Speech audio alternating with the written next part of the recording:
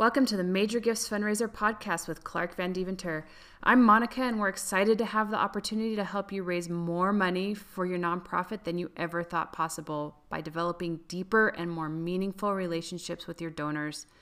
This podcast is designed to get you thinking, to challenge you, to inspire you, and to give you some practical tools that you can use right now in your work as a fundraiser. If you hear something that you'd like to learn more about, or if Clark mentions a resource you'd like to get your hands on, just email me. My email address is monica@majorgiftsfundraiser.com. That's Monica, Monica, at majorgiftsfundraiser.com. We offer a variety of services to nonprofits and development professionals, from DIY, that's do it yourself, to DWY, done with you, to DFY, that's done for you. To learn more, just email me at monica@majorgiftsfundraiser.com. All right, without further ado, here's Clark.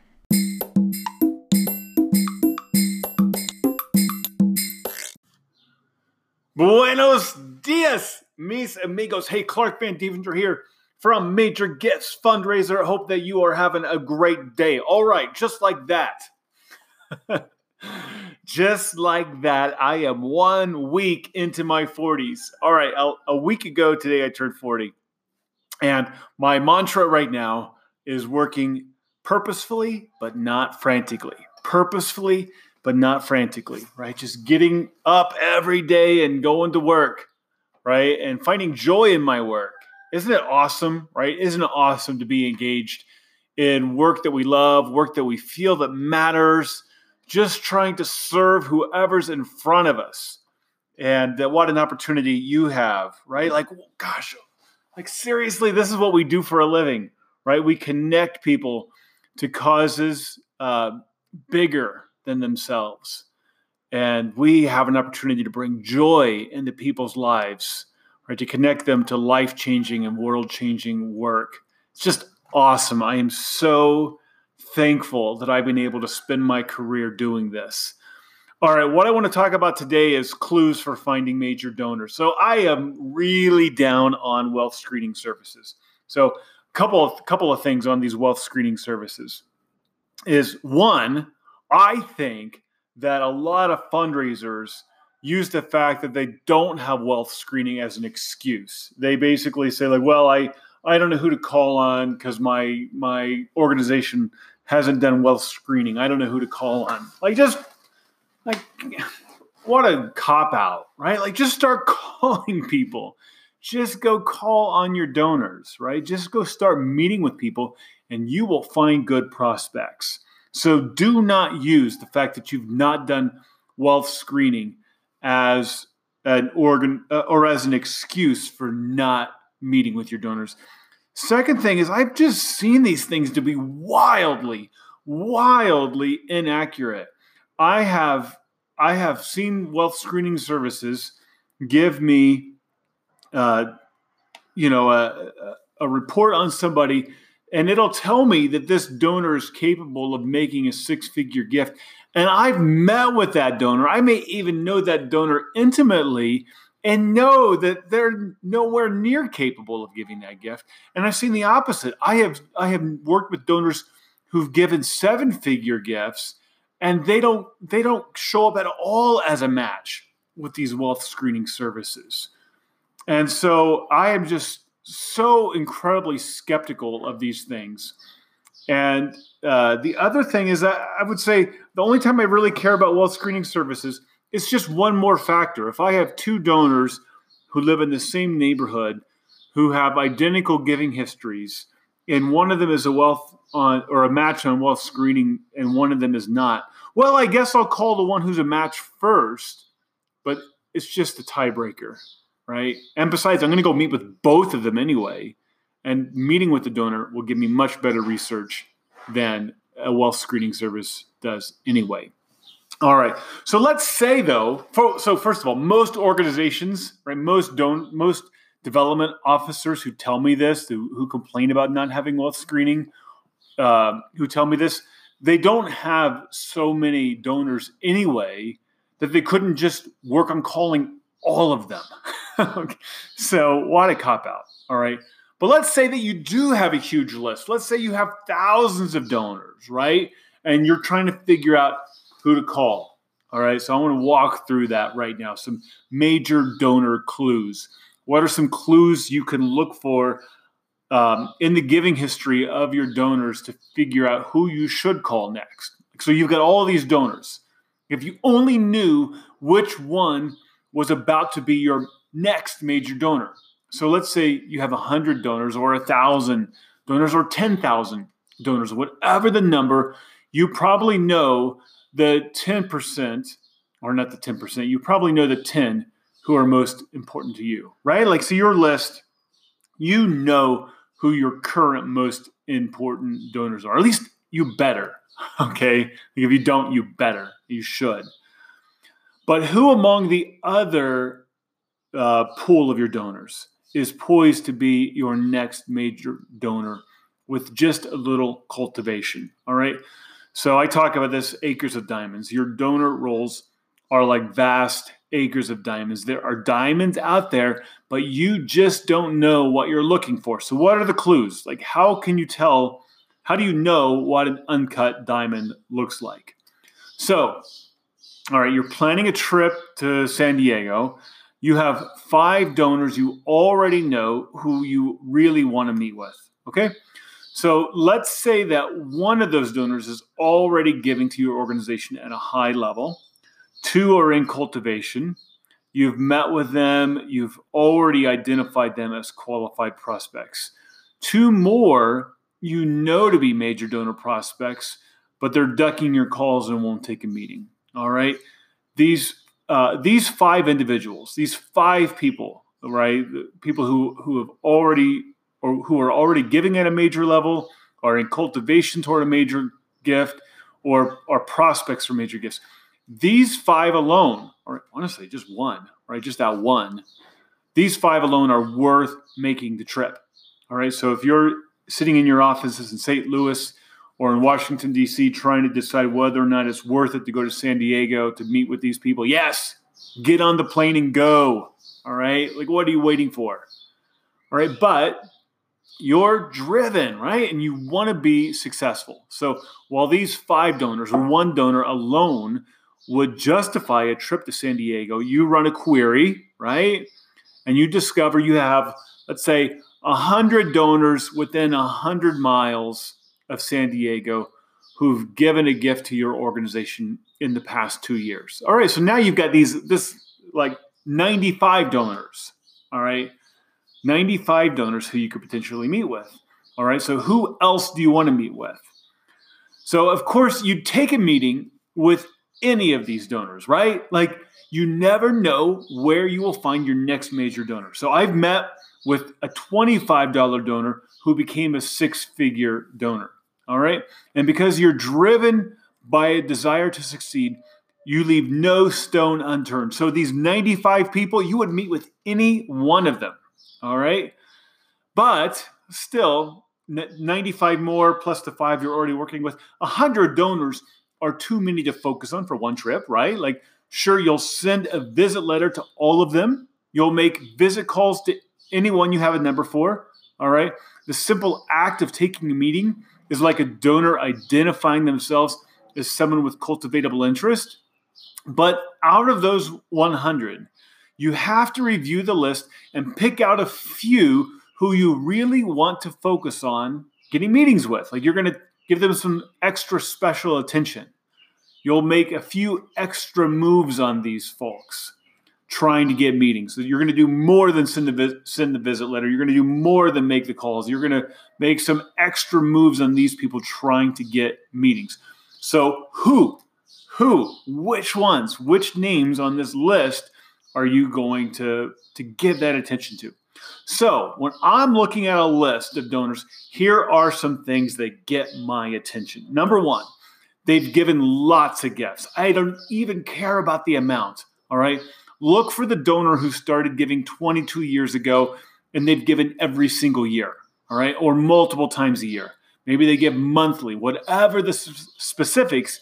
They've been with you for a while and they are giving frequently. All right, lots of gifts, 2 or 3 gifts a year or every month or for several years. They've given lots of gifts. There's an affinity and there's history. All right, look for those people. Second thing that would get my attention is just a brand new donor. Like they gave their first gift a week ago or a month ago, right? I love this. These are the best. Like when someone makes their first gift to an organization and then like a week later, I'm going to be in their town. I just love it. Imagine the impression this makes on a first-time donor. It's half chance that you're calling them within a week or a month of their first gift. But the donor, like it's half chance, but wow, like I just started giving to this organization. They already want to meet with me. All right, imagine the impression. All right, the third thing that would get my attention are high-dollar direct mail donors. All right, they've never had any personal contact with the organization, and they're already giving at a high level. All right, so high being defined by the organization, right? Like a major gift to one organization means something different than a major gift to another organization. So whatever that number is for you, all right, if someone's giving at a high amount, a high dollar level, and they've never had any personal contact with the organization. So those people get my attention. All right, the fourth are jumpers. All right, these are people who just gave a gift above what they've typically given. All right, so you have a donor who always gives $100, maybe 2 or 3 times a year, and they just gave $500. Like, why? Right? Like something changed. Either their financial situation changed or the way they view the organization changed. Either way, I want to be in their living room to find out why, what changed. All right. The fifth thing I look for is just go to the right neighborhoods, right? Like, yes, there are the millionaire next door types, right? There's the millionaire next door who's been frugal all of his life. All right. Of course, those people exist, but go where the money is. What parts of this metropolitan area are there the greatest concentrations of wealth? Okay, so if you're going to San Diego, when you're reviewing your list, pay special attention to names in places like La Jolla, Rancho Santa Fe, Coronado, right? Like if I'm going to Santa Barbara and I see the 93108 zip code, I know that's Montecito, right? Like there's a greater concentration of wealth there than there is in the zip code 93117, which is Goleta, right outside of Santa Barbara. Now, there's people with lots of money who live in Goleta, right? But just go to the right neighborhoods. Of course, like, look, you'll meet with anyone, right? But I'm going to focus on those names first. By the way, this reminds me of, I was traveling with a development officer once. There was an organization that would hire me to go on typical donor trips with their development staff. They wanted their development staff to see how I conducted discovery meetings, cultivation meetings, early meetings in the process. And this particular development officer was responsible for donors in the northeastern region of the United States. And we're traveling sort of between Syracuse and Buffalo. And I just say to the development officer, like, why are we here? They're like, why aren't we in Boston or New York? And the development officer said, well, it's much cheaper to travel out here. Out here, I can find us a nice hotel for $100 a night. Well, the same hotel would cost us $200 a night if we were in Boston. I laughed and I said, well, the problem with that is that out here we're asking for $1,000 gifts, and in Boston or New York would be asking for $10,000 gifts, right? So the extra cost is justified, right? Because we're asking for bigger gifts.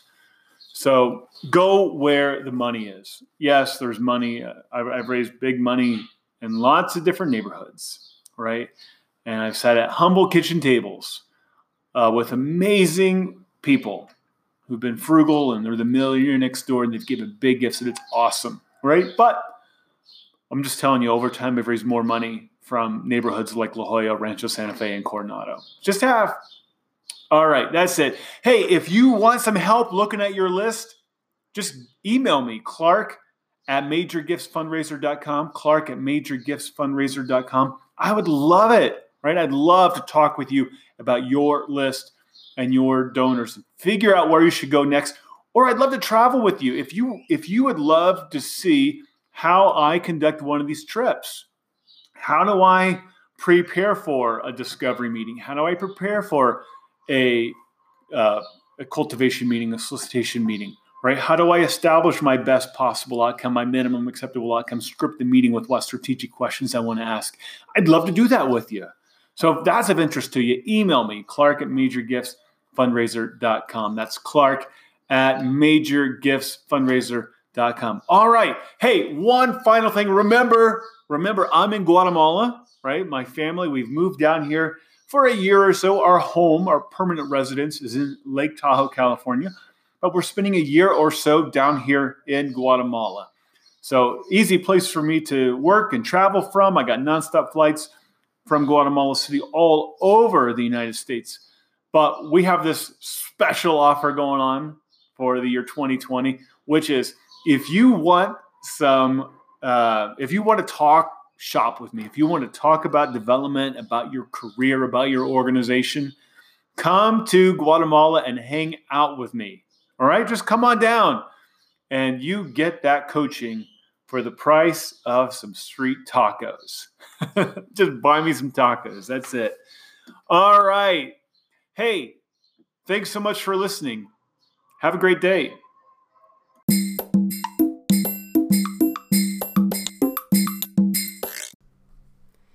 Hey guys, thanks for listening. Monica here again. I wanted to take a minute to tell you about our workshops and how you can bring Clark into your organization for a day or two workshop where he works directly with you and your team in your office. If you're benefiting from these podcasts, imagine how much more you could accomplish with Clark spending a couple days in your office. You can book a strategic development workshop with Clark. This all starts with Clark getting together on a long call with you, either over the phone or video conference. He's going to dig in. He's going to find out who you are, what your organization's about, what challenges you face, and just where you're at in general. Then he's going to provide a written development report. This report is something that you could give to your boss or your board. It's a professional outside assessment of where your organization is at. And that call is really important because Clark wants to know where you are so that when he comes in, he can spend his time addressing the issues that are most pertinent to you and where you guys are as an organization. So Clark's going to travel to you. He's going to get on a flight. He's going to come out to wherever you are and spend some time with you and your team.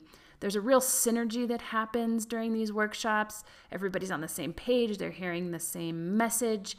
They're starting to talk in the same vocabulary. It's really powerful. And, you know, when Clark first got started in fundraising, he was fortunate to have access to really great training. He went to professional seminars led by the best fundraising coaches of their time, but still he would leave and get back to his office and be back in the trenches. And even after having all that great training, when it was time to actually get back to work, he felt a little bit lost. There were doubts that crept in. How do I make this relevant to me? Then the organization he worked for hired one of those speakers, one of those coaches who was leading the seminars, to come to their office and coach them directly. They did this multiple times, and it was amazing. Clark got to spend some time with Gerald Panis.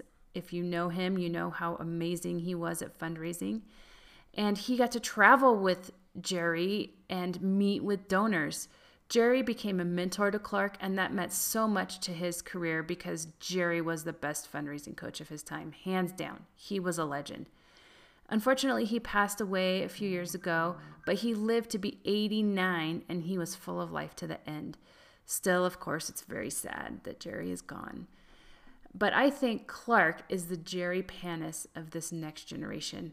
He has a letter from Jerry, and it was written on Clark's behalf to a university president, and he wrote, "Clark knows how to manage people. He works effectively with volunteers and board members. He knows every aspect of fundraising and operating a development office. Best of all, he loves asking for gifts. He's a star." I can't recommend these in-house workshops enough. They're a shot in the arm for your organization, and you'll be so inspired. But not just inspired, you're going to feel motivated and equipped to take on the world. To find out more about these workshops, email me at Monica at Major Gifts Fundraiser. That's Monica, Monica, at majorgiftsfundraiser.com. Thanks for listening.